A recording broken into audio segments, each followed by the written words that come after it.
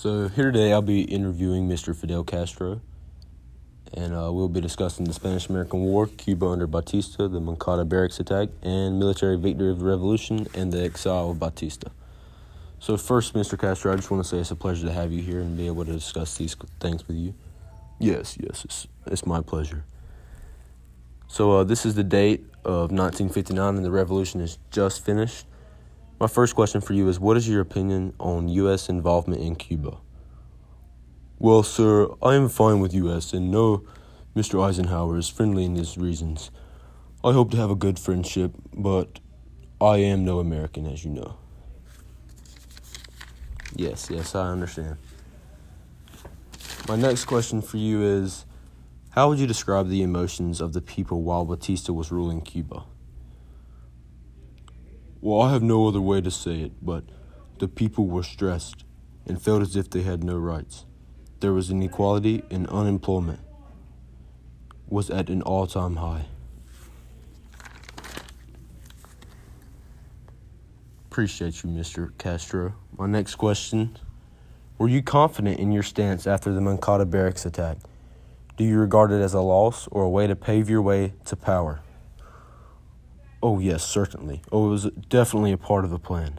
We have a perfect plan to help Cuba get what they've been stolen from for so long.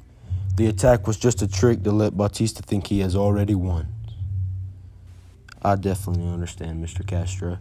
Well, how will you let your revolution victory carry your way into your political power?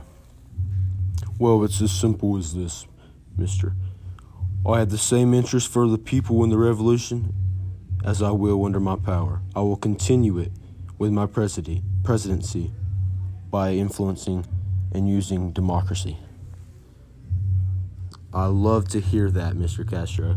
Well, my last question before I leave with you and interview Mr. Batista is, how will Mr. Batista's exile help Cuba make the turn it needs? The people will now have a better economy, equality, education, and health coverage. It is now a country of the people.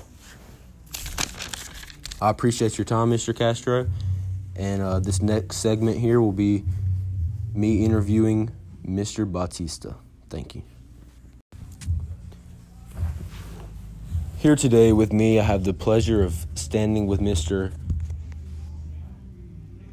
Fulgencio Batista, and I'll be asking him a few questions on the Spanish-American War, Cuba under Batista, himself, the Moncada barracks attack by Castro, the military victory of the revolution, and the exile of him. And on this date, it is 1959, after the revolution, and here I am now with Mr. Batista. It's an honor to have you here, Mr. Batista. Certainly, sir. My first question for you, Mr. Batista, is, what is your opinion on U.S. involvement in Cuba?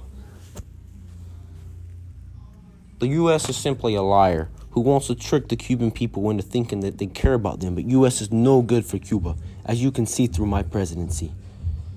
They are just a hoax. Oh, really? Well, if that's so, how would you describe the emotions of the people while you were ruling Cuba? They knew what I was doing, the best for their interest. I love Cuba, and I know the people need me to keep them in line. They need me. Okay, sir, well, I'm changing subjects here a little bit. Were you confident in your stance after the Moncada barracks attack? Do you regard it as a loss? Or did you think Castro knew what he was doing by losing? Castro and his militia saw what would happen if they attempted to strip me of my position. There were no challenge for me and my people, but his abuse of power allowed him to win later. The M26-7 and his abusement of those people just shaped them to take control. Thank you, Mr. Batista. How will Castro let the revolution victory carry him into his political power? Well, it's as simple as this. He is a liar who has no interest of the people, but only of him, and will abuse his power for a dictatorship. The democracy he speaks of is false. How will your exile affect Cuba and make the turn it needs? It will only be worse because he will make Cuba fall on itself and never be as good with his policies.